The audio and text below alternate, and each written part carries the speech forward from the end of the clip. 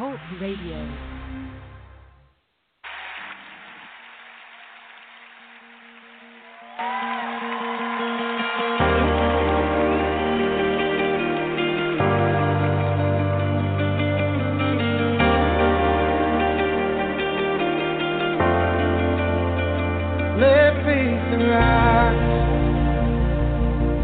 In spite of what I see, Lord, I believe.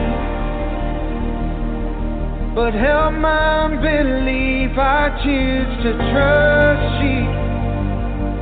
No matter what I feel, let faith arise. Let faith arise. For my champion's not dead, he is alive. Oh, and he already knows my every need. Surely he will come and rescue me.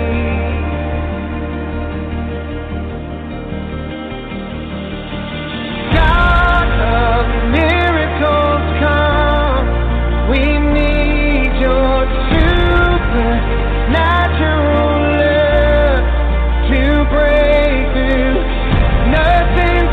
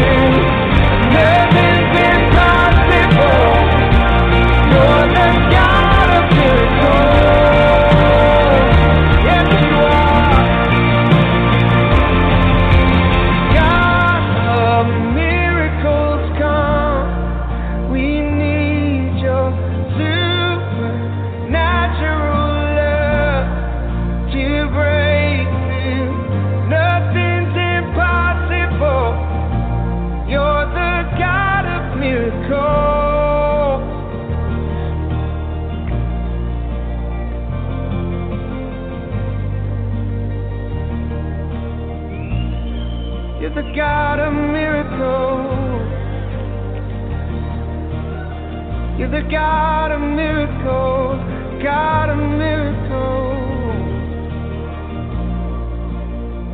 God of miracles.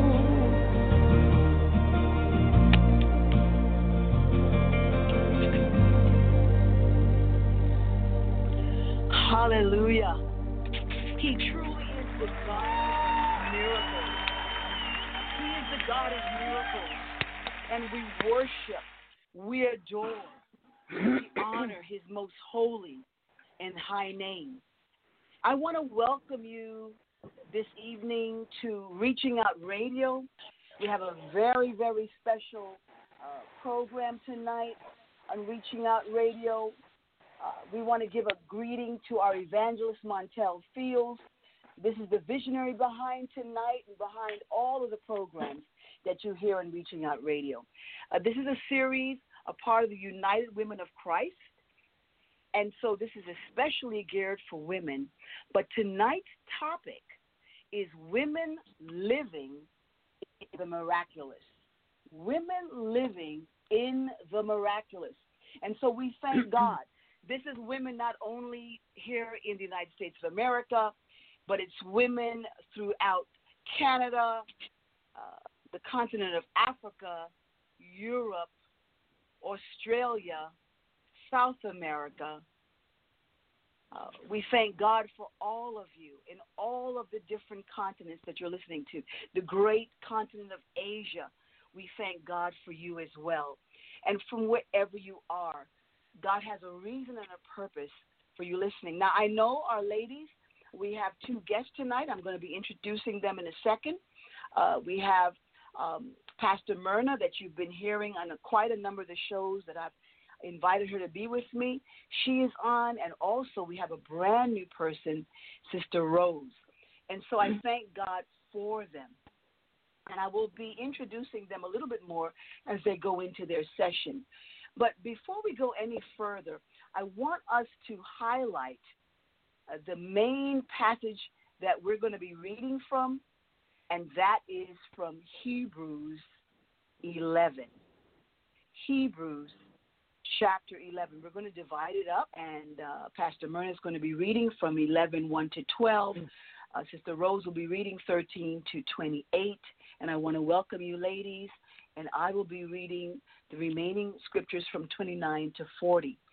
So we're going to read the scriptures first, and I also want to say that if you're a man and you happen to be listening into the program, you are so very welcome to be a part of this, because all of God's word is for all of us, not only women. We're just highlighting women tonight.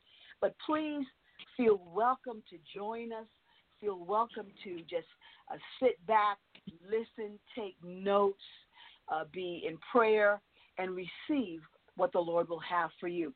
So I'm going to ask Pastor Myrna if you can please, we're going to read the scriptures first, and then we're going to pray, and then we're going to go into the teaching. So let's just begin by reading, and Sister Myrna is going to do that. Hebrews 11. Thank you, Sister Pearl. Now, faith is the substance of things hoped for, the evidence of things not seen. For by it the elders obtained a good testimony. By faith we understand that the worlds were formed by the word of God, so that the things which are seen were not made of things which are visible. By faith Abel offered to God a more excellent sacrifice than Cain, through which he obtained witness that he was righteous, God testifying of his gift, and through it he, being dead, still speaks. By faith Enoch was translated so that he did not see death, and was not found because God had translated him. For before his translation he had this testimony, that he pleased God. For without faith it is impossible to please him. For he who comes to God must believe that he is, and that he is a rewarder of them who diligently seek him. By faith Noah, being divinely warned of things not yet seen, moved with godly fear, prepared an ark, for the saving of his household, by which he condemned the world and became heir of the righteousness which is according to faith. By faith, Abraham obeyed when he was called to go out to the place he would afterward receive as an inheritance. He went out not knowing where he was going. By faith he sojourned in the land of promise, as in a foreign country, dwelling in tents with Isaac and Jacob, the heirs with him of the same promise. For he waited for the city which has foundations, whose builder and maker is God. By faith, Sarah herself also received strength to conceive seed, and she bore a child when she was past the age, because she judged him faithful who had promised. Therefore, from one man, and him as good as dead, were born as many as the stars of the sky in multitude, innumerable as the sand which is by the seashore. These all died in faith, not having received the promises, but having seen them afar off, and were persuaded of them, and embraced them, and confessed that they were strangers and pilgrims on the earth. For they that say such things declare plainly that they seek a country. And truly, if they had been mindful of that country from whence they came out, they might have had opportunity to have returned. But now they desire a better country, that is, an heavenly. Wherefore God is not ashamed to be called their God, for he hath prepared for them a city. By faith Abraham, when he was tried, offered up Isaac, and he that had received the promises offered up his only begotten son, of whom it was said, that in Isaac shall thy seed be called, accounting that God was able to raise him up, even from the dead, from whence also he received him in a figure. By faith Isaac blessed Jacob and Esau concerning things to come. By faith Jacob, when he was a dying, blessed both the sons of Joseph, and worshipped, leaning upon the top of his staff. By faith Joseph, when he died, made mention of the departing of the children of Israel, and gave commandment concerning his bones. By faith Moses, when he was born, was hid 3 months of his parents, because he saw he was a proper child, and they were not afraid of the king's commandments. By faith Moses, when he was come to years, refused to be called the son of Pharaoh's daughter, choosing rather to suffer affliction with the people of God than to enjoy the pleasures of sin for a season, esteeming the reproach of Christ greater riches than the treasures in Egypt, for he had respect unto the recompense of the reward. By faith he forsook Egypt, not fearing the wrath of the king, for he endured, as seeing him who is invisible. Through faith he kept the Passover and the sprinkling of blood, test that he destroyed the firstborn should touch them. By faith they passed through the Red Sea as by dry land, whereas the Egyptians, attempting to do so, were drowned. By faith the walls of Jericho fell down after they were encircled for 7 days. By faith the harlot Rahab did not perish with those who did not believe when she had received the spies with peace. And what more shall I say? For the time would fail me to tell of Gideon and Barak and Samson and Jephthah, also of David and Samuel and the prophets, who through faith subdued kingdoms, worked righteousness, obtained promises, stopped the mouths of lions, quenched the violence of fire, escaped the edge of the sword, out of weakness were made strong, became valiant in battle, turned to flight the armies of the aliens. Women received their dead raised to life again.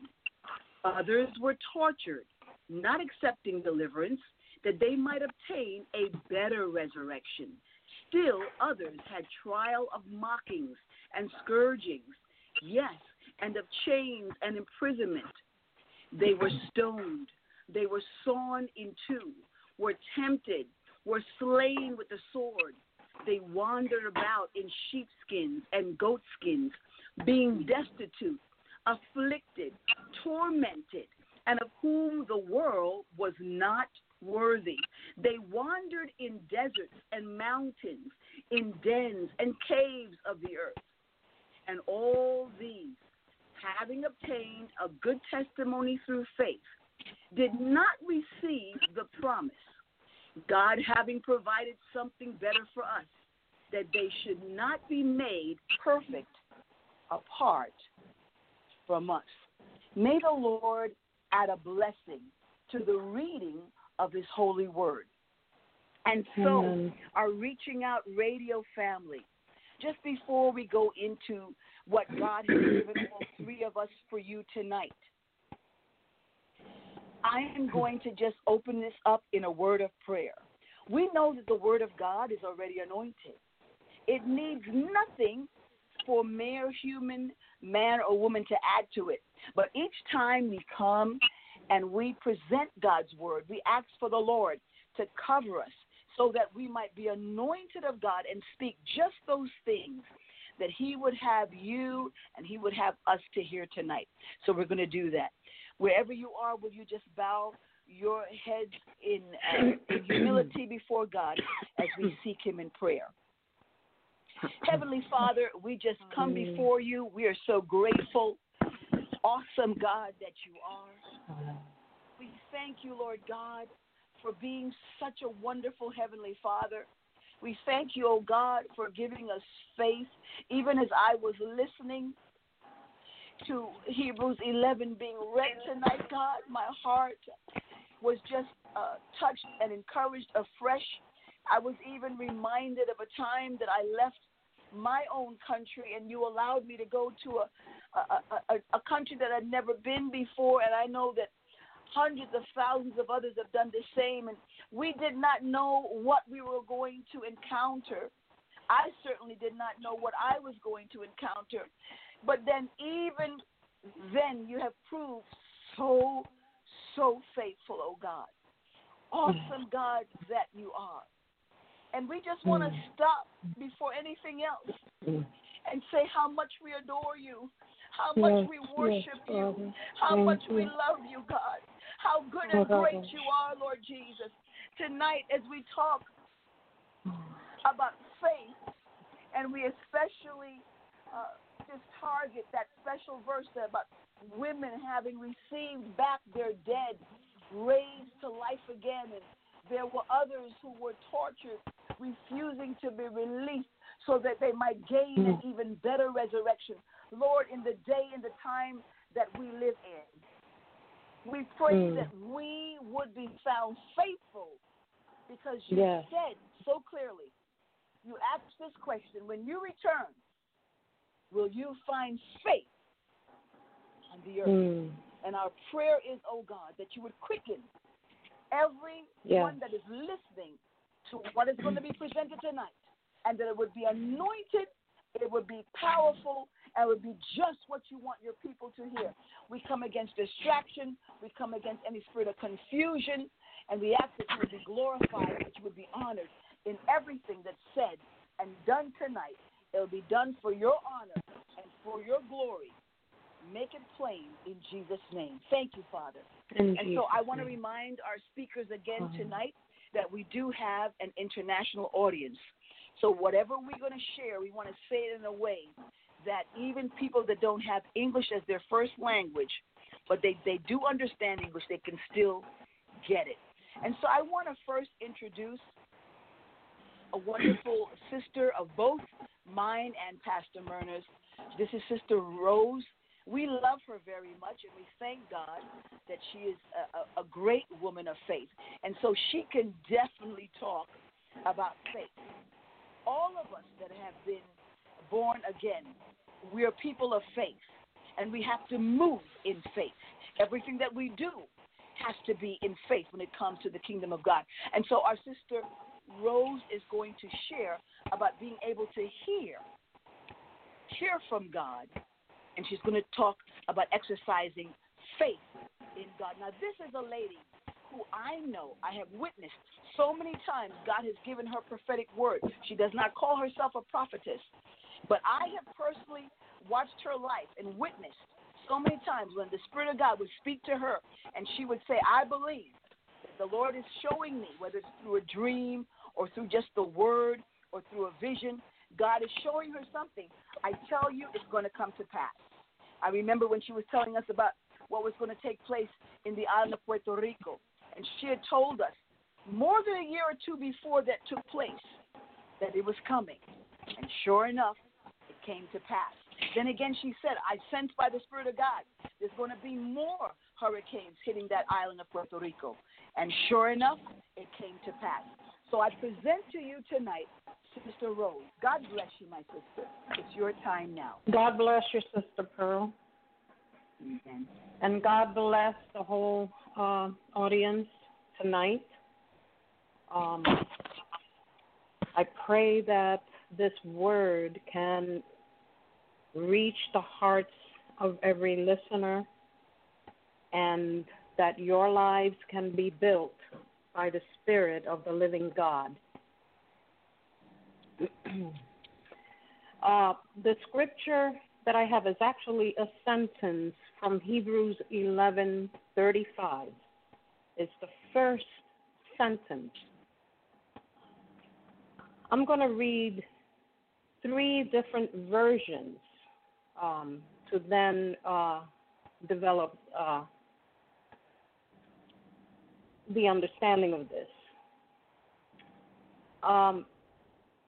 Out of the American Standard Version, it reads, women received their dead by a resurrection. By the Bible in Basic English, it reads, women had their dead given back to them living. And the King James Version reads as follows: women received their dead raised to life again. Now, I want to begin today by giving some biblical background that I think it's important for us to understand why the writer of Hebrews expresses this.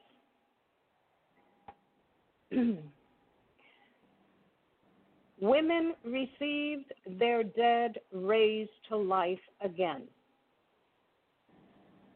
Notice that the King James Version states that the women received their dead and that they received them with life again. Now, let me clarify this scripture for you. And I will ask this question: who the author is referring to? The author here is referring to various events across the Bible. But I'm only going to give you two specific ones. And out of those two, I'm going to detail one. 1 Kings 17, chapter 17, verses 17 through 22. And this particular portion is talking about the widow of Zarephath. The second portion is 2 Kings chapter 4, verses 18 through 37. And that particular portion speaks of the Elisha raises the Shunammite son. Now, in both of these instances, the widow of Zarephath and the Shunammite woman, their sons were actually dead. Now, the miracle here is that they received life from the hands of the prophets Elijah and Elisha. Now, you may be asking, how did this happen? Well, it was on the way of a resurrection, as well as by faith. Now, let me make something clear here. It wasn't so much the faith of these two women, although it did play a part in it. These were women that had some sort of faith. But these women were torn apart from pain. They were broken. They had just lost their sons. And if anyone knows, when you're in despair, when there is that kind of grief, faith for the most part goes out the window, because you're actually questioning, especially when it happens to have been two young men, children. How can this be? So your faith is not exactly where it needs to be. Anyone that has gone through a loved one's death, whether it's a husband, a wife, a mother, a father, knows that grief sometimes can bring you to a point of your faith not being there, and even asking God what happened if you're a believer. Why? Especially when it comes to a young man, a young daughter. Okay, so this was the situation of these two women. The miracle happened by the faith of the prophets. Now you may ask, how do we know their sons were dead? We know this because the scriptures are very specific and detailed, very detailed on it. And you can read this for yourself. I'm going to repeat the portions of scriptures, if you have a Bible, that you can read it. 1 Kings 17, chapter 17, verses 17 through 22, which is the one that I am going to speak on. And the second one, which is on the Shunammite woman, is 2 Kings chapter 4, verses 18 through 37. I'm going to read the one that I'm going to discuss here tonight, the widow of Zarephath. And I'm going to be reading from the 1965 Bible in basic English, because I'd rather have everyone understand. 1 Kings 17, 17 through 22 reads as follows.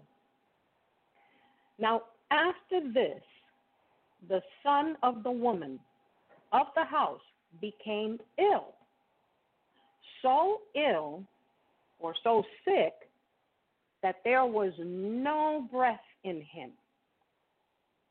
And she said to Elijah, "What have I to do with you, O man of God? Have you come to put God in mind of my sin and to put my son to death?" And he said to her, "Give me your son." And lifting him up out of her arms, he took him up to his room and put him down on his bed.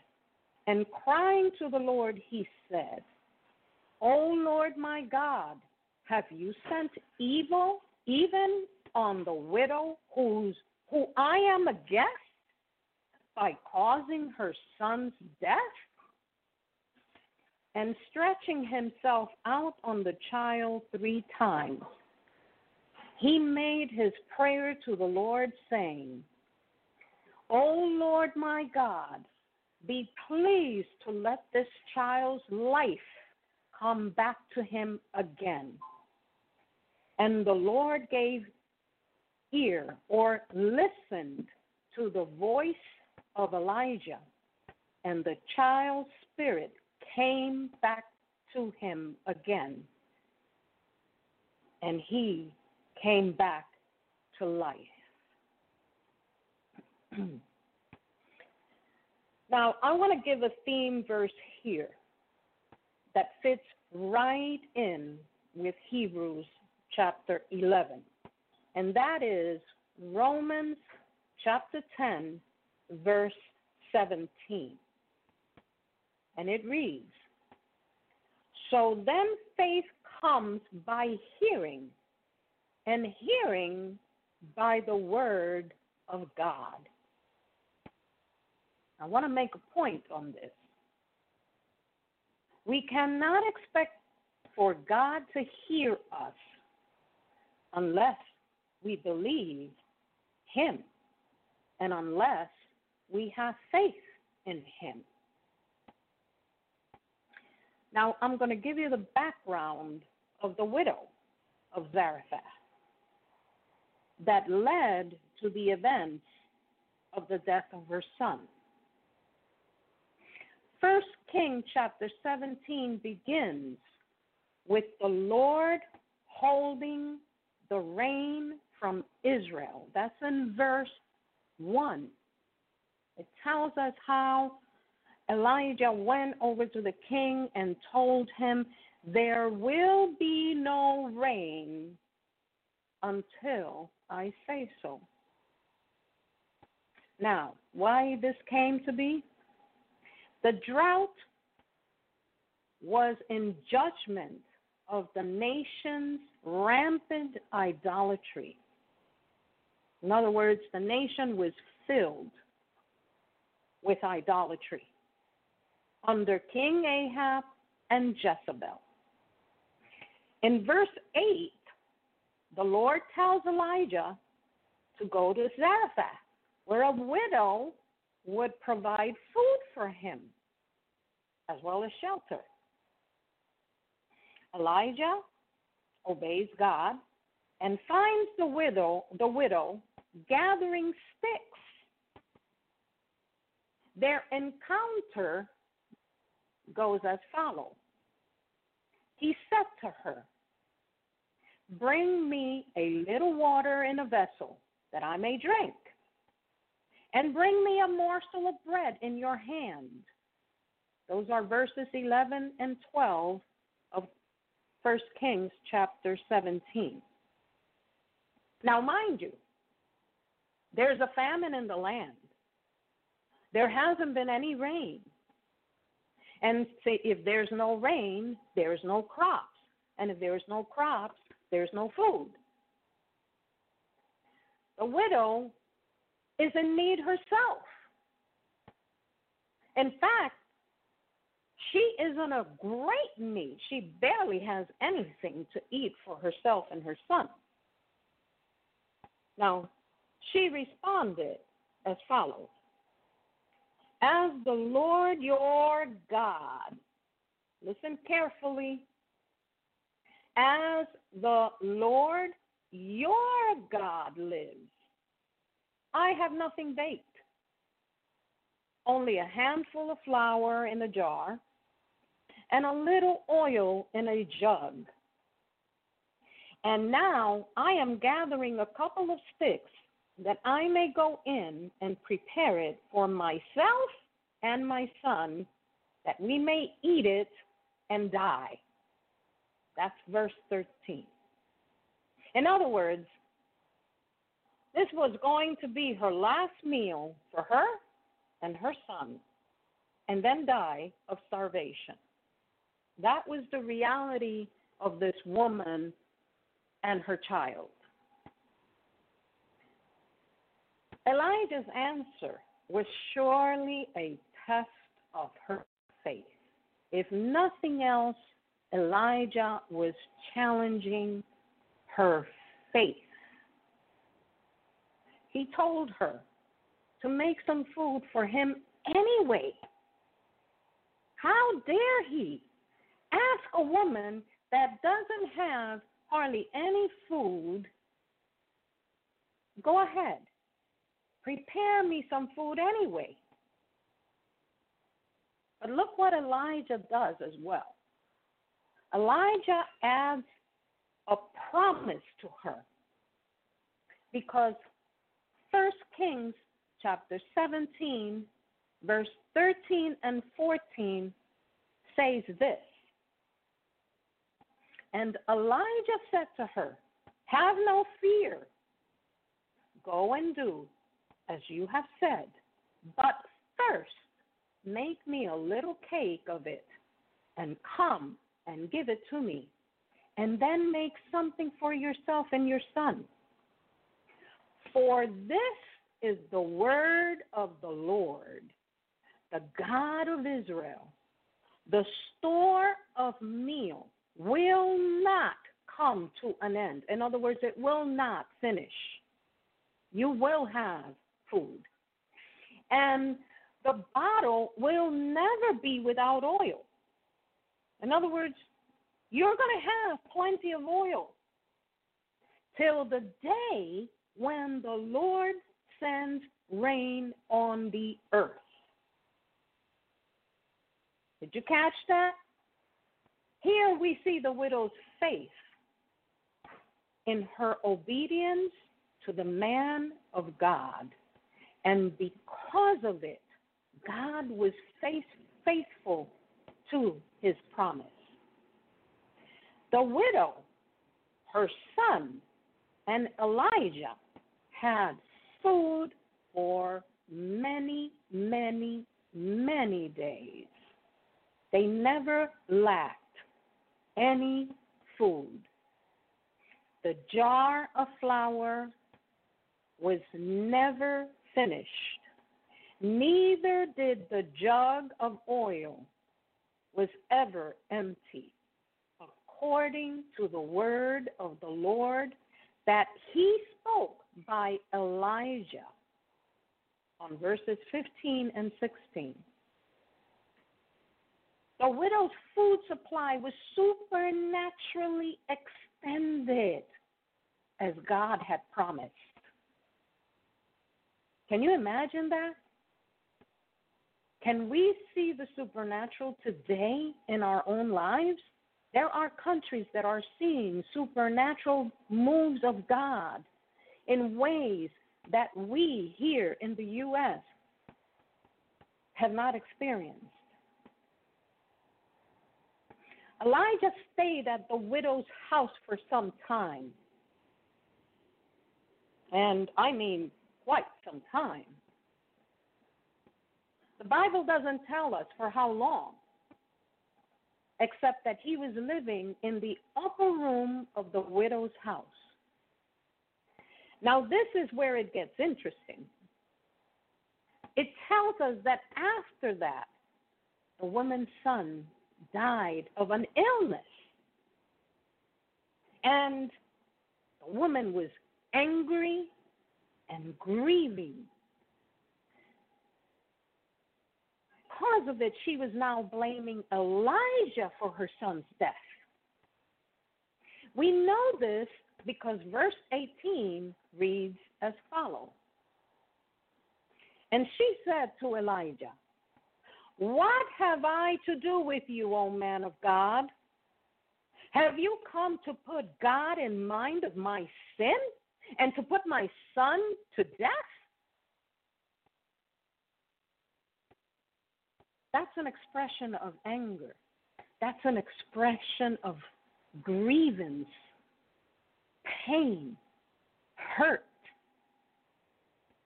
You see, she assumed that God was judging her for her sin. But Elijah cried out to God, "Lord my God, boy's life returned to him." That's verse 21. And the child was restored to life. Now I want to go back to Hebrews 11:35. That says, "Women received their dead raised to life again." You see, because something happened to the widow. At that very moment, when she see her son alive again, something happened to her. The word tells us this, that she said, "Now I know that you are a man of God, and that the word of the Lord from your mouth is the truth." That's verse 24. It was in that moment that if there was a doubt, because she knew she had called him a man of God, but this time there was the assurance that he was truly a man of God and that the word of the Lord from his mouth was the truth. The whole chapter of Hebrews 11 is about faith. We see it from the very first scripture. And this first sentence of verse 35 that reads, "Women received their dead, raised to life again," lets us know that God hears the grieving. Listen carefully. This is not just for the women. This is for the men, because men grieve too. God hears the grieving without us uttering a word. We know she was grieving, and grief speaks louder than words. Why? Because when you're grieving, there's really not much that you can say. When your heart is torn, when you are so broken, there are no words to express the pain and the grief, especially of a mother or a father that loses a child. It's from the depths of the heart. And God knows how to read those deep emotions. It was her son, and she had already lost her husband. She was a widow. I'm almost certain that she felt all alone. I don't have anyone. Now, what am I going to do? The only child that I had to help me, no longer alive. No one to comfort her. She didn't know that God was hearing her grief and feeling her pain. Now, here's the key. God requires faith. Hebrews chapter 11, verse 6, that we read before, that Pastor Myrna read, says the following: and without faith, it is impossible to please God. For it is necessary for anyone who comes to God to believe God that He is, and that He is a rewarder of all those who make a serious search for Him. Romans chapter 10, verse 17, that I have read before, I will read it again. So then faith comes by hearing, and hearing by the word of God. The widow's miracle only came after she prepared a meal for Elijah. Her obedience brought about faith. It was an act of sincere faith on her part, because if she didn't believe that he was a man of God, she could have easily just said, no, I am not going to make anything for you. This is my last meal, and that is only for my son and me.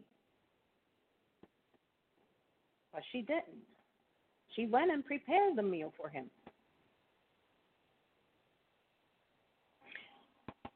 God always requires a response from us first before we can see a response from Him.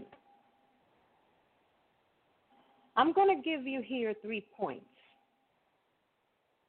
out of 1 Kings 17, verses 11 and 12a.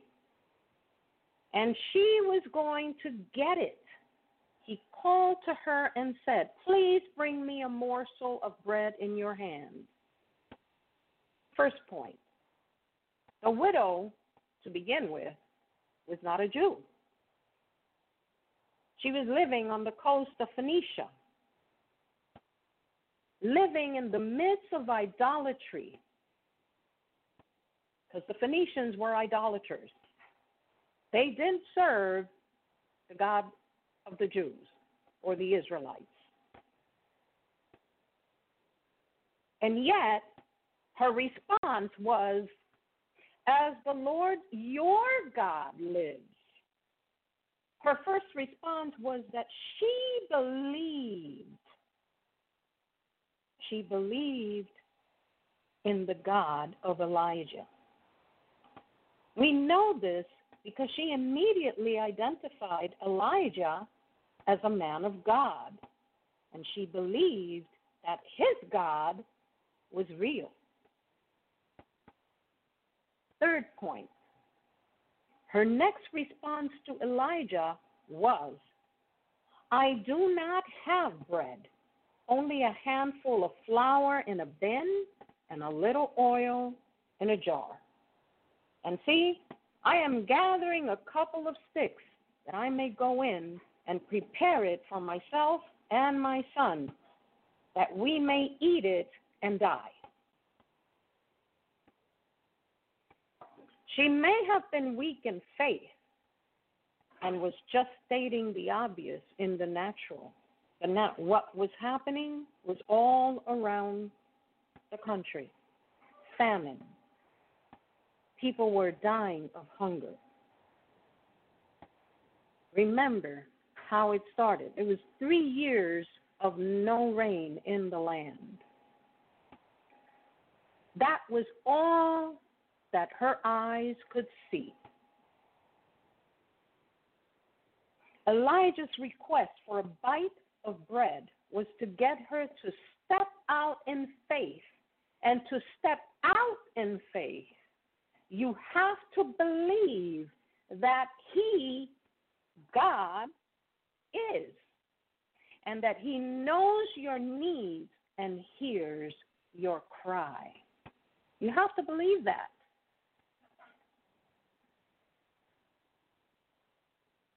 Now, to complete this, I'm going to leave you with these 7 points.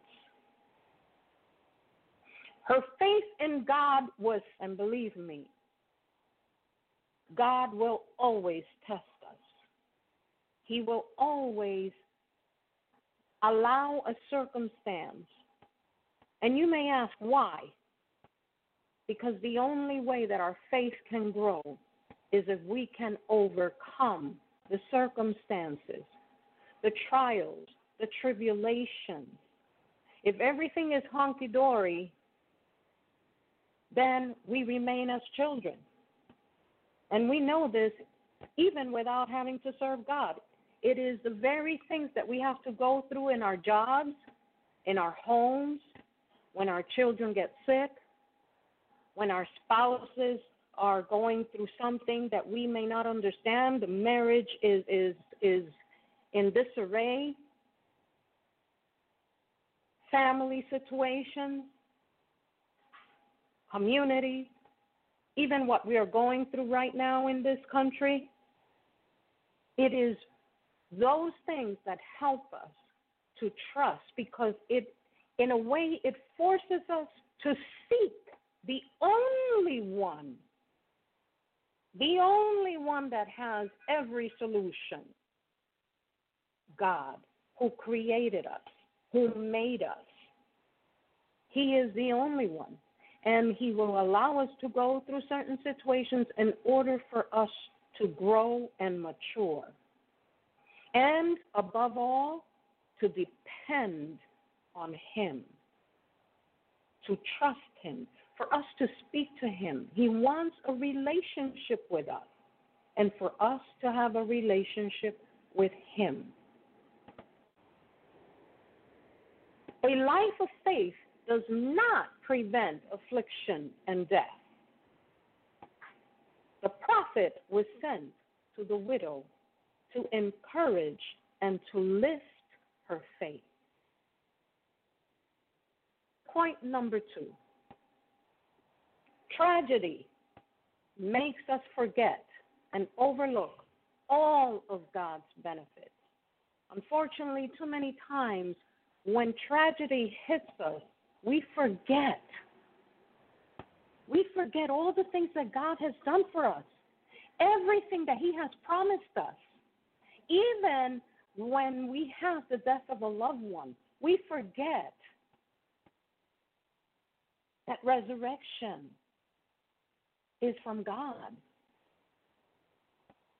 God is the one that causes all these miracles. He did this with the widow of Zarephath.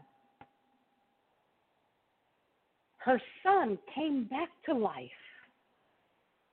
and brought a greater faith in her, and above all, to serve the God that Elijah was serving. Point number 3. We so soon forget God's past interventions into our lives. It is so easy when things are good that when our lives are turned upside down, we forget what God did for us 3, 4, 5 years ago, and even last year. And we get all bent out of shape. And all of a sudden, we are, why God? Why did you allow this to happen to me? Why? What have I done? Haven't I been faithful? And we don't see that the trials and the tribulations, a lot of the times, in fact, I can testify myself that it is those very trials, those very painful situations are an opportunity. And the minute that you begin to look at them as an opportunity, God will do the miraculous. God will do and bring you through and across the other side with greater blessings. Point number 4. We so quickly doubt and we begin to blame ourselves and forget God's power. Well, let me make one thing clear. When doubt comes, you should be asking yourself, is this from God? Because God certainly does not bring doubt. And when you start thinking to yourself, blaming yourself for whatever has happened, that is not God either. God is an awesome God. He is almighty, powerful. There is absolutely nothing that God cannot do. Remember, He is the creator of the heavens and the earth and everything in it. That in itself is proof of who God is. So instead of doubting, begin to trust God. He will give you an answer. Why? Because He knows exactly what you're going through. And He's also waiting for you to speak to Him and tell Him what is happening. He does not want you to hide anything. Even if you made a mistake, God is waiting on you to call upon Him. Point number 5. We recall sins already forgiven. I don't know why our tendency is to always remember the sins of the past. What's in the past is in the past. There is nothing that we can do about it. God has already forgiven.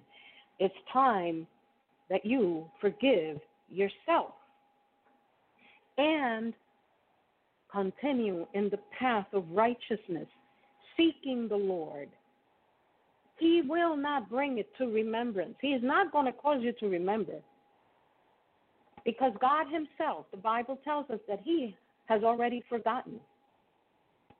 So why are you remembering sins that have already been forgiven? Point number 6. We think God's preachers are here to condemn us for our sins.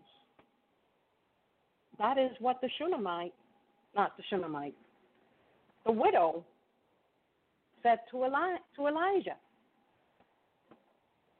No one has authority to tell us, condemn us.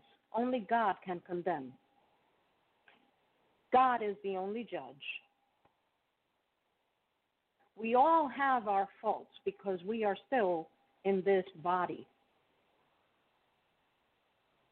Therefore, if anyone is condemning you, you need to dismiss it and seek the Lord yourself.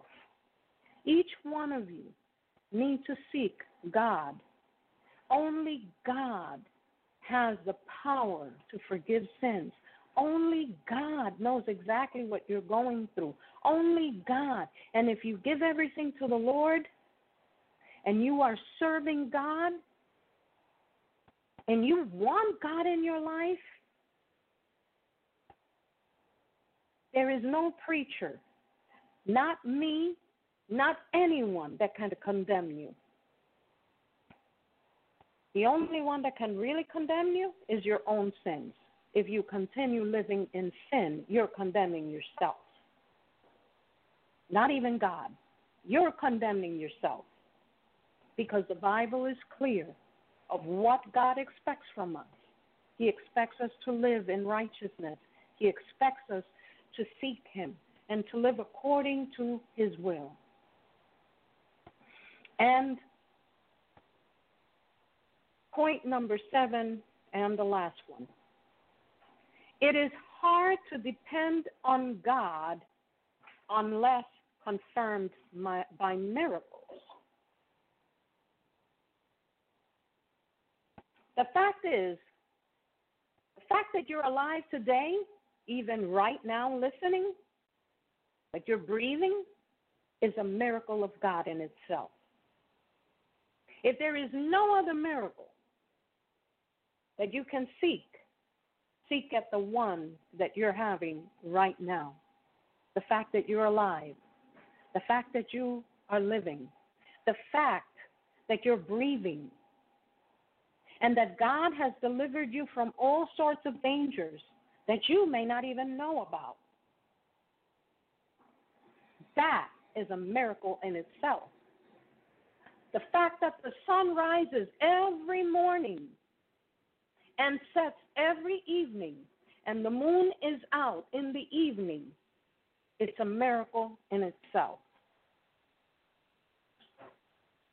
We need to be grateful for all that God has given us, even in the midst of our troubles, in the midst of our trials, in the midst of whatever situation that we may go through, in the good, in the bad. God is ever ready to hear us. Listen carefully.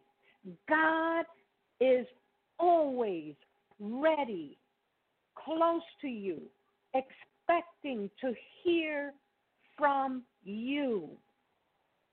He is waiting to listen attentively, carefully, always ready, and always on time. Not 1 minute late, not 1 minute ahead. He is always on time. May the Lord bless you and keep you. Amen. God bless you. God bless you, my sister Rose. What a tremendous and excellent word that was on hearing and being able to really exercise faith in God. Beautiful. We know that that was a blessing to all that listened in. And right now we're going to go straight.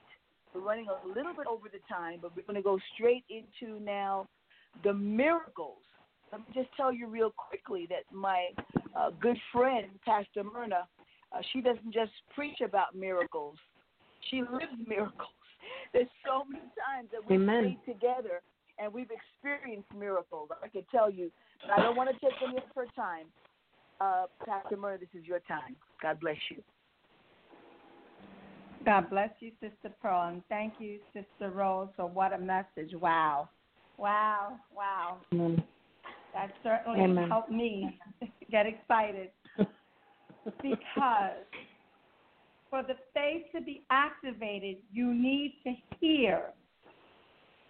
And I'm going to talk about a few miracles in the New Testament.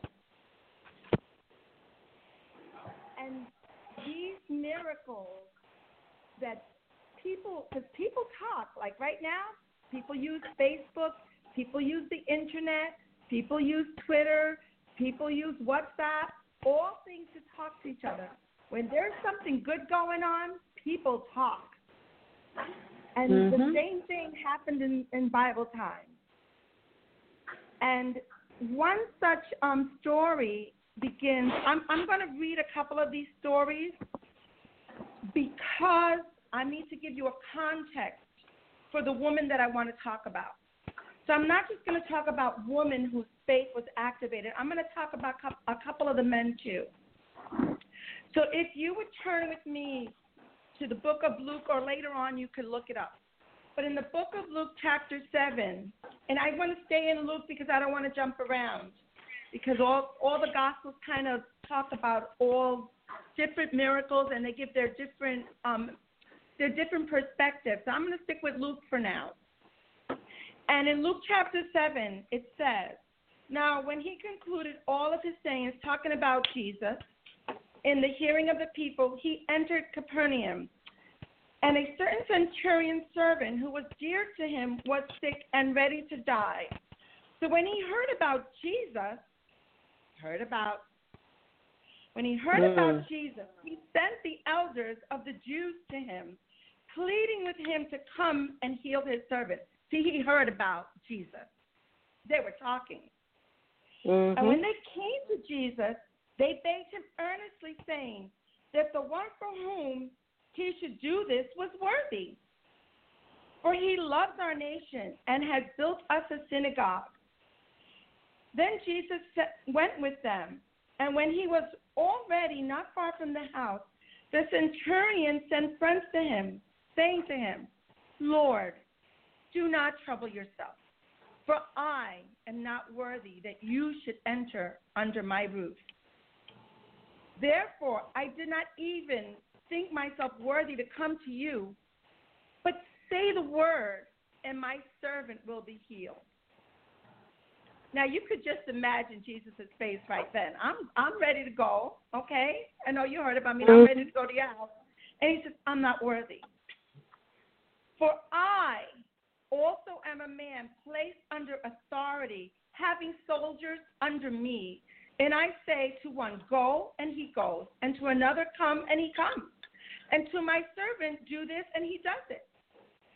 Then when Jesus heard these things, he marveled at him. He turned around and said to the crowd that followed him, I say to you, I have not found such great faith, not even in Israel. Remember what I said, that line, not even in Israel. And those who were sent, returning to the house, found the servant well who had been sick. So the word was getting around about Jesus and these miracles. It was getting around, and even this centurion, this soldier in charge of all of these soldiers, he heard about Jesus. He says, well, maybe, talk to him. Maybe he'll do something for my servant. And Jesus responded, and Jesus was ready to go, but he says, no, I'm not even worthy, but you just speak the word.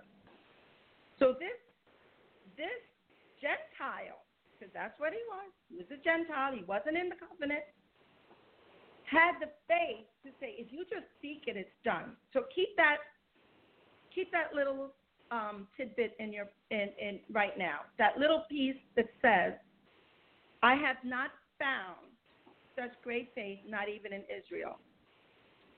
So then, now it happens. I want you to continue reading at verse 11. Now it happened the day after that he went into the city called Nain, or Nan, however it's pronounced, and many of his disciples went with him, and a large crowd. And when he came near the gate of the city, behold, a dead man was being carried out, the only son of his mother. There we go again, Sister Rose. The only son of his mother. And she was a widow, and a large crowd from the city was with her.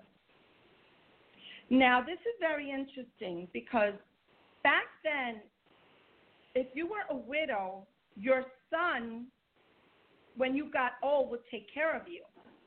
So it wasn't just that her son was dying. If her son was dead, and he was dead, and that meant essentially she was going to be dead soon because she would have no source of income, nobody to take care of her. She would starve. She would probably starve or be on the street begging. And just on the mercy of strangers if somebody would take care of her. So she was essentially seeing her life was over, plus all the grief that we just heard about from Sister Rose, that grief that is inconsolable. And I imagine that even in her grief, though, she remembered about God. The scripture doesn't talk about what she was thinking. But I'm going to improvise here a little bit. Just bear with me. I think that she was saying, God, can you have mercy on me? God, can you hear my cries? I have no son now. I have no future. I'm going to die with my son. Please have mercy. And lo and behold, she goes smack. What's the chances she runs smack into Jesus? What are the chances of that? She ran smack into Jesus. And what happened?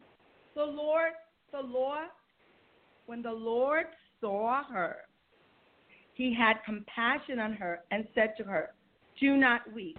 Now, everybody around said, like, what do you mean not weep? She just lost her son. How could you tell her not to weep? But then he says, then he came and touched the open coffin. And those who carried him stood still. And he said, young man, I say to you, arise. And he who was dead, thank you, Jesus, hallelujah. I get excited about things, bear with me. And he who was dead sat up and began to speak, and he presented him to his mother. Oh, my. Can you imagine this, Mom? Can you imagine? She's bearing her son, and he presents her dead son back to her alive. Then fear came upon all, and they glorified God, saying, a great prophet has arisen up among us, and God has visited his people. So right there, her sorrow, when they talk about your mourning will turn into dancing in the Old Testament, there was some dancing going on. I can guarantee you there was some dancing going on. Her son was dead, and now he is alive. So now let's go forward in the book of Luke chapter 8. And I have to talk about some of these miracles because I need you to understand this other woman's faith, how she dared even to do what she did. So if we go to Luke chapter 8 all the way down to verse 41. 8:41. And behold, there came a man named Jairus, and he was a ruler of the synagogue. He fell down at Jesus' feet and begged him to come to his house. For he had only one daughter, about 12 years of age. She was dying, but as he went, the multitude thronged him. They surrounded him. Now a woman having a flow of blood for 12 years, she basically had blood. She was bleeding, and it would not stop. For 12 years, who had spent all her livelihood on physicians and could not be healed by any, came from behind him and touched the border of his garment, and immediately the bleeding stopped. Her blood flow stopped. But he was on his way to do something else. He wasn't there for this woman. He was there because Jairus, who was a ruler at the synagogue, begged him to come to his house because his daughter was sick. And I guess this woman, again, heard that he was coming and figured, hey, no better time than now. I've got to touch the hem of his garment. If I could just touch the hem, I know many of you have heard this message. If I could just touch the hem of his garment, I'll be made whole. And then Jesus said in verse 45, who touched me? When all denied it, Peter and those with him said, Master, the multitudes, the throngs, they're pressing you, and you say, who touched me? And Jesus said, somebody touched me, for I perceive power going out from me. And when the woman saw that she was not hidden, she came trembling, falling down before him, and declared to him in the presence of all the people the reason she had touched him and how she was healed immediately. And he said to her, daughter, be of good cheer. Your has made you well. Go in peace. So, after this, Jesus continued in verse 49. While he was, so again, it was her faith that activated the healing. While he was still speaking, someone came from the ruler of the synagogue's house saying to him, your daughter's dead. Do not trouble the teacher. How many of you know that Jesus doesn't mind us troubling him sometimes?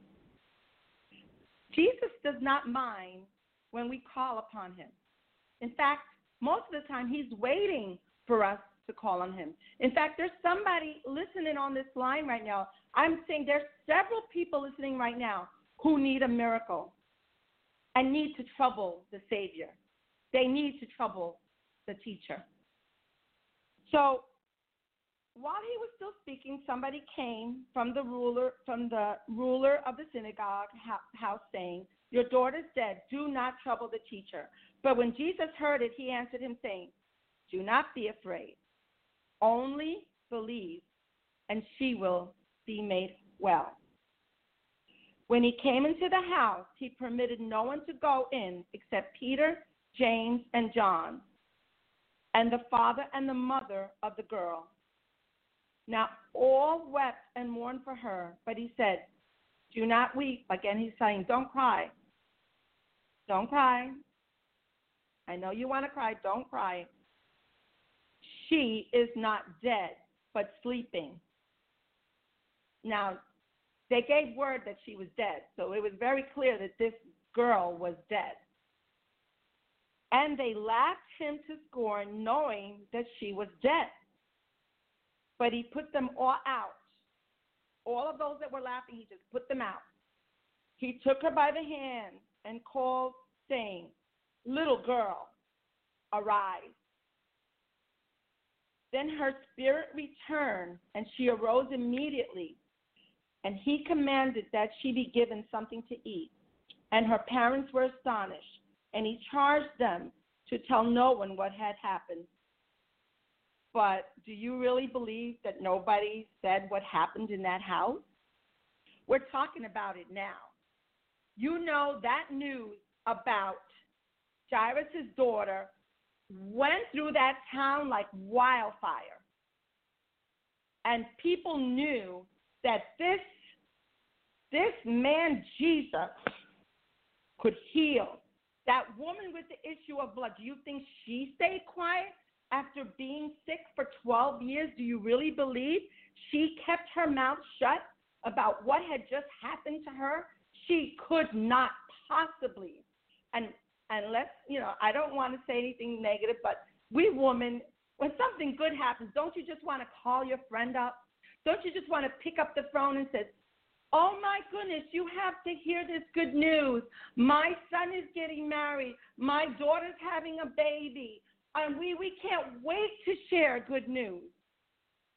And I know that the woman with the issue of blood and I'm sure Jairus' mother and father ran and told everybody about what Jesus had done. Even if they did not do it, everybody that was outside laughing before, you know that they went out to speak about what Jesus had done. Which takes me, now I am going to change Gospels. I'm going to be reading from Matthew chapter 15 and verse 21. And I'm going to try to read this as quick as possible. So 15:21, Matthew. Then Jesus went out from there and departed to the region of Tyre and Sodom. And behold, a woman of Canaan came from that region and cried out to him, saying, have mercy on me, O Lord, son of David. My daughter is severely demon-possessed. Now think about the centurion before, who was out of covenant, who even said, I'm not worthy for you to come to my house. Even though the Jewish leaders introduced the centurion to Jesus and said, no, you have to go to the centurion's house. He's a good man. He even built us a synagogue. He's a good man. So that he even had an introduction. here's this woman in 1521 on her own approaching the master. Hold that thought. And he answered and said, I was not sent except to the lost sheep of the house of Israel. There we go again. And she came, but then she came and worshipped him, saying, Lord, help me. Oh, I missed verse 23, where it said, but he answered her not a word. In other words, Jesus ignored her. He heard her crying, saying, O Lord, Son of David, my daughter severely demon-possessed, have mercy. But he answered her not a word. His disciples came and urged him, saying, send her away, for she cries out after us. Just get rid of her. And then she came, and it says, I was not sent except to the lost sheep of the house of Israel. And then she came and worshipped him, saying, Lord, help me.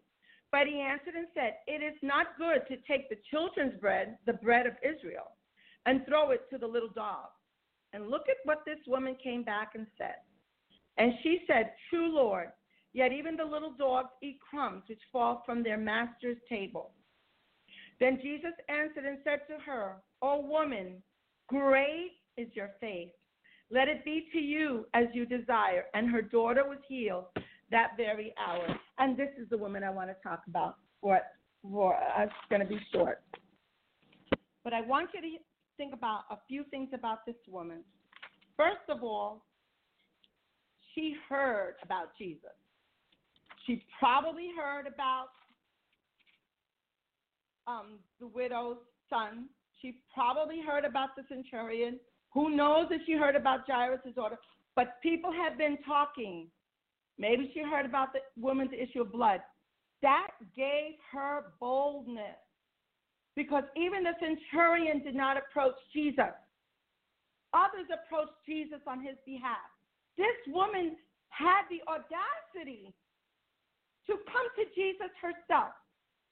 Why? She was desperate. And she knew that man had what she needed, and she would do whatever she needed to do to get what her daughter needed. Her daughter was demon-possessed. She had tried everything.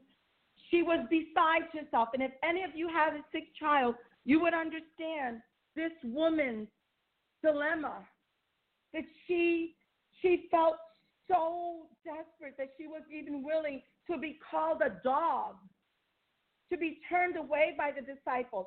And people think that was a harsh word that Jesus said. But it activated her faith. She didn't back down. Again, here you see, he said, I did not come for you. I came for Israel.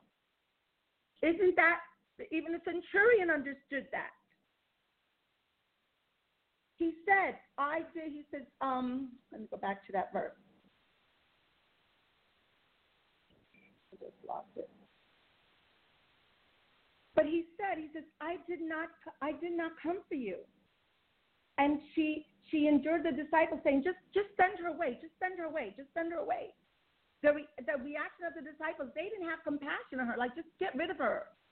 She's not one of us. Have you ever felt like that? That you're not one of us? That you're outside looking in? That you can't partake of the children's bread? Have you ever felt that way? And then Jesus says that harsh word to her, which many people, and I first time heard it, I was very taken aback by that. And he said, it's not good to take the children's bread and throw it to the little dogs. But then she said, true, Lord, yet even the little dogs eat the crumbs which fall from the master's table. What he wanted, and I believe why Jesus said that, he wanted the disciples and the others to hear that. Here's another one out of the covenant that recognizes who I am and is willing to be humiliated to see if she could have her miracle. And there are some on this line right now that you are desperate for your miracle, and you need your faith activated, like this woman, like this Canaanite woman who was outside the covenant, who felt like she was outside. I'm going to give you a little story that just recently happened. A friend of mine who is a missionary in Brazil, her friend who is an atheist, an avowed atheist, sent her a message. My granddaughter is in the hospital, just born, and she's having seizures and convulsions, and they don't know what to do. They can't stop it. And my friend, who is obviously a Christian, she says, well, do you mind if we pray for her? Oh, yeah, do whatever you want. Do whatever you can. Go ahead and pray. And so she sent out a prayer alert. And some on this line, Sister Pearl was actually one, and Sister Rose also prayed. Well, 2 weeks later, that child that they could not stop the seizures, God intervened. And the atheist is no longer an atheist because she was outside of the covenant. And she asked somebody that was in covenant, can you ask on my behalf? Because she felt like she didn't have a right to ask. But I'm going to tell you that you have a right to ask. Jesus is here for you. I have seen too many miracles in my life. I have seen people that were addicted to heroin walk into church, hooked on drugs, skinny, no flesh on their bones, walk out of church with flesh on their bones, completely delivered from their drugs. I prayed for people when my faith was not there. How about that?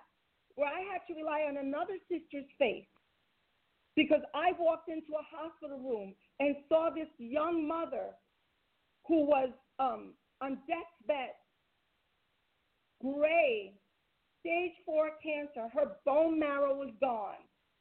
And I walked into that, and I was totally unprepared, and I had to call a sister and say, this is what's happening, and have her pray without even knowing that the girl had no bone marrow. And she begins to pray for her bone marrow. And I walked back in the room literally 3 minutes later, see color come back in her face. That was 8 years ago. That mom is still alive, and now she's an evangelist for the Lord. She travels the subway preaching the word of God. I know God still heals. But what you need is your faith activated. And if you need to read these miracles in the Bible to get your faith activated, I'm going to tell you this. Know that this is not just for the for biblical times. This is for now, today.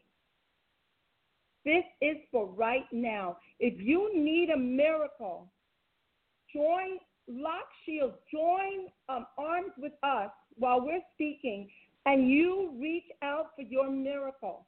There are some I know that God spoke to me today. There's going to be somebody on this line that needs a miracle, and they've been praying for one. It seems like it could be somebody with a brain tumor. That's what God is just showing me right now. And you need a miracle. You need God to intervene because you're not in a country where they can do surgery for your tumor. And they basically sent you home to die. God is saying, reach out. Reach out. Just like this woman who thought she was outside the covenant. God can intervene so that you can have that miracle. He is the God of miracles.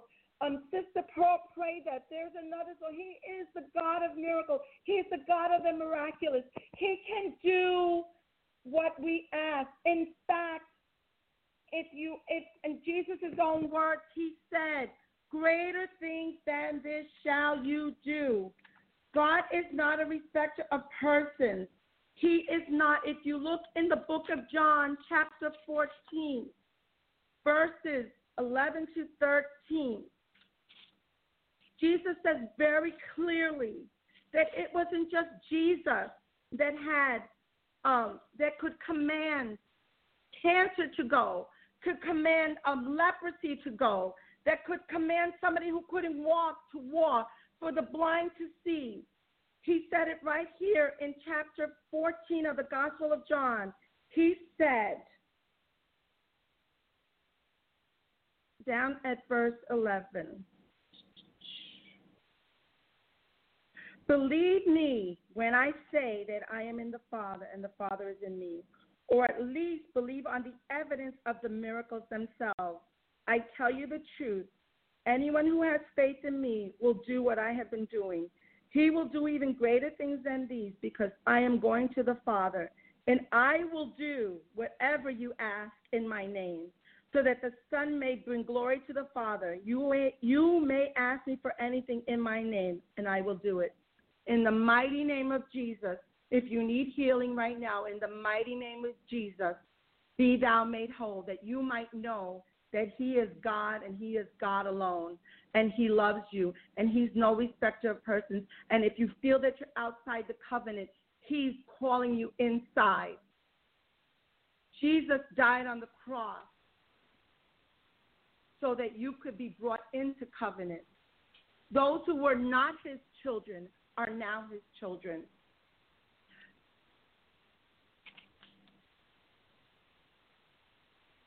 Hallelujah. Thank you, Jesus. Praise the Lord. God Amen. bless you. God bless you, Pastor Myrna. What a tremendous word. And I tell you, I felt and sensed the Spirit of God when you were talking about, you sense that there are people listening right now that need a miracle. And so we're going to believe God for that. Make sure you hang with us for the end of this broadcast, and we're going to be praying with you and for you, for those that need a miracle. There is nothing too hard or impossible for our God to do. Thank you so much for that tremendous word, woman of God. So now I just want to round this up, and I'm going to read that verse that we've all been particularly focusing on tonight as we talked about women believing, living in the miraculous. Women receive their dead raised to life again. And we know that men receive their dead raised to life again. Others were tortured. I'm going to ask everybody who's not speaking to just please mute your mic. Thank you so much. Others were tortured, not accepting deliverance, that they might obtain a better resurrection. Tremendous, tremendous. And so now I'm just going to go with that last part. What about this part that talks about others were tortured?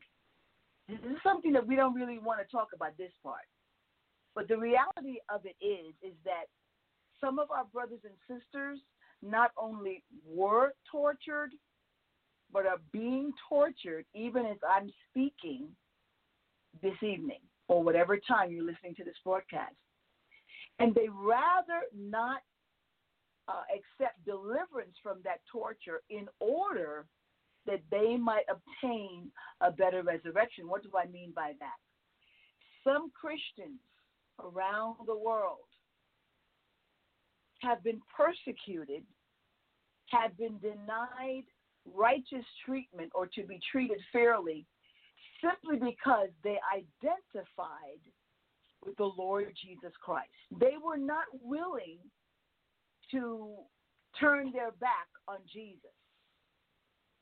They were put to the test, and they were asked, look, if you will deny Christ, we're going to let you go. We're not going to harm you. We're not going to harm your loved ones. We're not going to hurt you in any way. But if you insist on saying that you are a friend or a follower or a disciple of the Lord Jesus Christ, then we're going to hurt you. And in some cases, they've been threatened that we're going to kill you. And we know that even in the first church experienced this. So many people, if you read the New Testament experience, you will read even the Apostle Paul before he became the Apostle Paul, when he was Saul, he was a persecutor of the believers. Now, I don't have a lot of time left, so I'm going to take the little time that I have to really just try to bring this home. The part, I might not give you all the verses. I'm going to ask you to do some homework, and you get into the Word of God, and you read in the book of Acts where the church was being persecuted. You're going to read where Saul, before he became Paul, was persecuting God's people. And he was having them rounded up. He would have them caught, and he would have them arrested, and he would give the command that they be killed because they were followers of the Lord Jesus. And then, on a wonderful, wonderful experience that the Holy Spirit gave to Saul, he met, by the Holy Spirit's leading, he heard the Lord Jesus, the Heavenly Father, actually talking to him and saying, why are you persecuting my church? Why are you persecuting me? And then Saul was so ashamed, and he had an encounter with Christ and became only a believer. But he was used of the Lord to write most of our epistles today. He became a tremendous follower of Jesus Christ. But before he followed Jesus, he was persecuting God's people. Persecuting God's people, not good. And so you and I are living in days of persecution. It's not just back during the first century church. It's not just the last century. But even in this century, there are men and women of God, young men, old men, that are being persecuted, young women, older women that are being persecuted, middle-aged people that are being persecuted. The Bible says in 2 Timothy chapter 3, verse 12, indeed, all who desire to live a godly life in Christ Jesus will be persecuted. It's not a matter of if, it's a matter of when. 4, verses 14 to 16 says it like this: if you're insulted for the name of Christ, you are blessed, because the Spirit of the glory and of God rests upon you.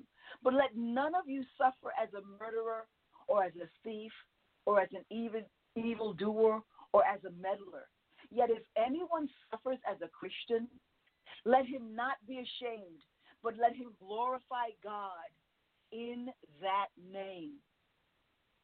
Revelation chapter 6, verses 9 through 10 says it like this: when he opened the 5th seal, I saw under the altar the souls of those who had been slain for the word of God and for the witness they had borne. They cried out with a loud voice, O sovereign Lord, holy and true, how long before you will judge and avenge our blood on those who dwell on the earth? Well, why could they ask the Lord that? They asked the Lord that because they had lost their physical lives through martyrdom. They were not willing to deny the fact that they loved God, that they followed God, that they honored God. The Lord Jesus himself said to us in Matthew, these are the Lord's words, in Matthew, the Gospel of Matthew, chapter 10, verses 28 to 33. And do not fear those who kill the body, but cannot kill the soul. Rather, fear him who can destroy both soul and body in hell. Are not 2 sparrows sold for a penny, and not one of them will fall to the ground apart from the Father? But even the hairs of your head are all numbered. Fear not, therefore, you are of more value than many sparrows. So everyone who acknowledges me before men, I will also acknowledge before my Father who is in heaven. And so while Sister Rose and Pastor Myrna, they were talking about hearing God, and having phenomenal faith in God. And even having faith to the point where God is able to do the miraculous in our lives. And I have personally witnessed miracles that God has done for me personally. Miracles where I've seen God move miraculously when the doctors gave no hope to an individual. But God said, live so that you may declare my glory yet in the land of the living. And so while God does give miracles, it also takes great faith for when we do not get the answer to the prayer that we would like for it to be. For instance, my parents had 3 children, gave birth to 3. My mom gave birth to 3 children. And my mother and my father, they were tremendous people of faith. We've experienced so many miracles and even physical healings in our bodies. But when it came to my middle brother, which is the middle child, not my middle brother, I only had 2 brothers. It was me, and then the next brother, and then my younger brother who's yet alive, thank God. But my brother right under me, we had believed God for tremendous miracles for him for healing. And yet the Lord saw fit to take him home when he was 4 1/2. But I never heard my parents, and this is the truth, I never heard my parents once say in my hearing ever that they doubted God. Their faith transcended whether God answered the way they wanted to or not. And I'm telling you that in this hour, you and I have to have faith in God, that we can say like the 3 Hebrew boys, Shadrach, Meshach, and Abednego, we know that our God is able to deliver us. But even if he chooses not to deliver us, we will not bow down to the enemy. We will not deny our God. We will not turn our back on Christ. I'm going to share with you something tonight. I'm very excited. I'm going to try not to cry. I'm going to share with you something tonight. Personally, had never really seen it like this until I was preparing for this message. And I often wondered, I knew that Abraham was a phenomenal man of God. He is called the father of our faith because of the great example that he was. He's called the father. But he's also called God's friend. Wow. He's called a friend of God. And that, I'm going to take you to the New Testament, James chapter 2, verse 23. And it reads like this. Even read 22 before it. And you see that his faith was working with his actions. And his faith was perfected by what he did. And the scripture was fulfilled that says, Abraham believed God, and it was credited to him as righteousness, and he was called a friend of God. Well, in several circumstances, if you read in Genesis, you can read many different stories where you can see that Abraham was a man of faith. But I would put before you that the greatest testimony of faith that I witnessed in the Word of God with Abraham was when God told him to offer up his only begotten son, Isaac. Wow. This was the promised child that God promised to Abraham that would come through his wife in their old age, Sarah and Abraham. And it was that son that God asked him to offer up. I'm going to tell you a secret. In today's day, you and I, and every Christian that ever lived before us, and everyone that's going to come after us, We must be so much in love with Jesus that if we're asked to, we must be willing. He's not going to ask everybody to do this, but he's going to be asking that everyone be willing to do this because we love Jesus and we're called his friend. And if you think that I'm getting this from something out of the air and not from the word, let me read to you the Lord's own words. Jesus said in John chapter 15, verse 15, "No longer do I call you servants, for the servant does not know what his master is doing, but I have called you friends. For all that I heard from my Father, I have made known to you." That's the words of Jesus. So yes, Jesus is our Lord. Jesus is our Savior. Jesus is our Master. Jesus is our King. Jesus is our High Priest. But is Jesus also your friend? Because if Jesus is your friend, then you're not going to want to deny your friend. Friendship can feel really strong and easy to keep in the good times. But the test of friendship happens when, for some reason, we're tempted to betray our friends. If we can stick out the temptation, we know that that friendship is real. It's good to remember that faith is a friendship, a close, trusting friendship with God. We're loved, supported, and helped by God all day long. We tell our troubles and our joys to God. You and God go through each day together. He'll be with you for the rest of your life. That's a friendship God has with you and with me. Sometimes you might be tempted to betray that friendship. And this is what we're talking about tonight when we look at Hebrews 11, verse 35, that says, "Others were tortured, not accepting deliverance, that they might obtain a better resurrection." So in other words, if I am put to the test, Pearl, if the government comes to me and says, "Pearl, we're going to put you to the test here tonight. If you want to live and you want your loved ones to live, you're going to have to deny that you are a follower of the Lord Jesus Christ. We want you to deny him.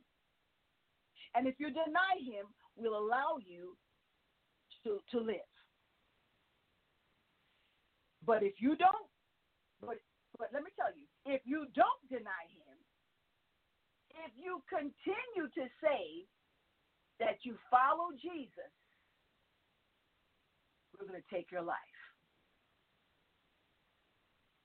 This is what Jesus was meaning when he said in Matthew 10 that I had read to you before. "Do not fear those who kill the body, cannot kill the soul. Rather fear him who can destroy both body and soul in hell." Now, I don't know if I will be put to that test. I don't know if the speakers that went before me will be put to that test. But I do know one thing, that God holds our lives in the very palm of his hands. And if we say that we follow Jesus and we mean what we say, then we must be willing to lay down our lives, if necessary, for Jesus. Jesus said in John chapter 15 and verse 13, "Greater love has no one than this, that someone lay down his life for his friends." And I believe, to all the listeners that are listening on Reaching Out Radio at this broadcast, this is probably the key reason that God called Abraham his friend. because Abraham was willing to sacrifice the very best that he had, because God had asked him to do so. God is not going to ask you and myself, okay, I want you to take a knife and kill your children today. He's not asking us to do that today. But he might ask us, I don't know, I pray it does not happen, but he might ask us, as he asked other people that have gone on before us. There are people that are in some countries in Africa. I'm thinking specifically of Nigeria, certain parts of Nigeria right now, that have laid down their life, better resurrection. Why? Because they were not willing to deny their intimate relationship with Jesus Christ. They were not willing to say that they did not follow Jesus. They did not want to turn their back on Jesus. And because of that, they lost their life, their physical life, but they gained life eternal. Why? Because they proved they were a true follower and a true friend of God.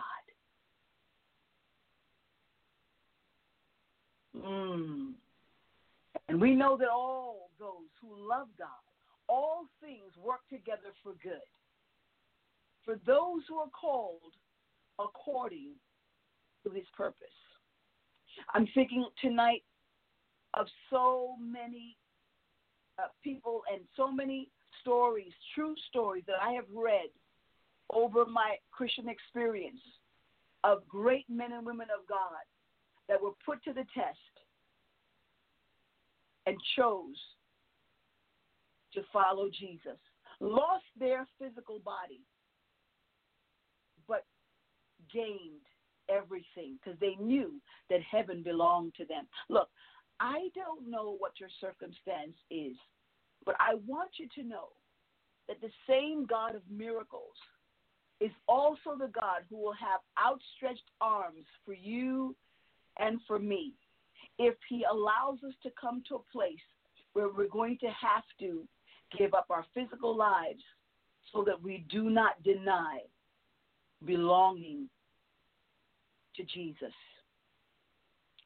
This same miracle-working God will be there with arms outstretched to receive us.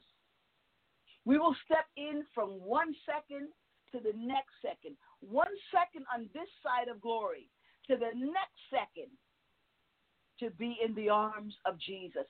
I don't know, beloved. The Lord may call me to give my life for the gospel. I don't know. But I must be willing to do that. You must be willing to do that. Why? Number one, we're a friend of God, and we're not willing to deny the wonderful relationship or betray our friendship just so that we can keep our physical bodies. Some of you might be embarrassed to admit that you go to church or you pray. You might think it wouldn't be so bad to hurt someone else's feelings, but just this one time. You might just stop reading the Bible or praying at night because you've got other things to do. You're not the first to feel that way, and you won't be the last. In fact, Christians have been tempted to betray their friendships with God ever since the beginning in both big and small ways.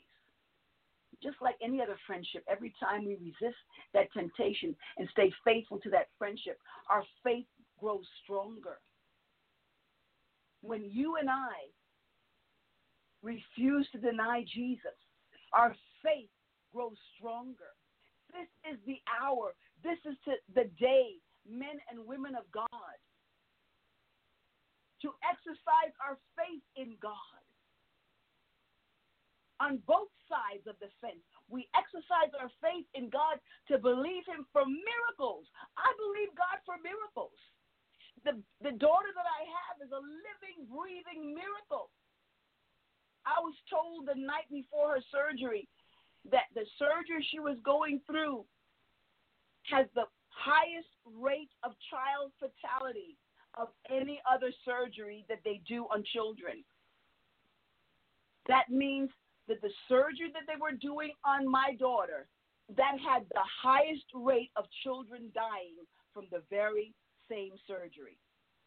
But I knew my God, and I know my God, and I know that my Redeemer lives. And I said to the doctor, you do your very best, and I will be praying for you. I don't believe that God brought my child all the way to have this surgery and then for her to be lost. And I can tell you tonight, for the glory of God, that my daughter is now 20 years old, healthy and beautiful. So I'm a person, I believe in miracles. If I had the time, I could tell you miracle after miracle that God has done in my own physical body, miracles where I prayed for people. I've seen other people pray for people, and they got all kinds of miracles. I've seen miracles of deliverances from all kinds of addictions. I've seen miracles where families were devastated and brought back together. I know of one of my spiritual daughters in the faith that she was hooked on crack and cocaine, went through 4 different government programs, did not receive any kind of help from any one of those programs, took just one opportunity for her to go to a little church in the Bronx, New York. She walked into a small church where they believed in the power of God, prayed for her to be delivered. This young woman has been totally delivered, has never touched crack and cocaine again. Didn't take 2 weeks, didn't take 2 years. One encounter with the Lord of miracles, and she's been set free. That's been more than 10 or 15 years ago, for the glory of God. So I know that God is a God of miracles. But in some instances, I'm telling you, our faith will be challenged, and we've got to be willing. I live for Jesus. If I die for the glory of Christ, because I know I always live forever with him. I want to use these last 2 minutes and pray. Father God, I thank you for everyone that listened in to tonight's program. And we do pray. I pray especially for the women listening, that they will experience having their dead raised to life, whether it be dead spiritually, and then they're raised to life eternally, or even in the natural, physically. There's nothing too hard for you. You can raise even somebody that's lying in a sick bed that has died. You can raise them if you choose to do so. But Father God, I pray that for whatever the miracle is, whether it's the miracle of salvation, it's the miracle of healing somebody, it's the miracle of seeing a breakthrough, it's a miracle, God, whatever the miracle is that will glorify your name, we ask in Jesus' name. And Father, help us to stand true and to be true friends of God and have that same testimony that our father in the faith did, Abraham, that you can say of us, we are your friend. God, we bless you. We thank you for this program. Bless everyone that listened. In Jesus' mighty name we pray. God bless you. We love you. This is your sister Pearl for Reaching Out Radio tonight. Bye-bye. God bless you. And thank both of my guests tonight, Pastor Myrna, Sister Rose. We love you and appreciate you. The Lord bless you. Amen. Bye-bye. Bless you.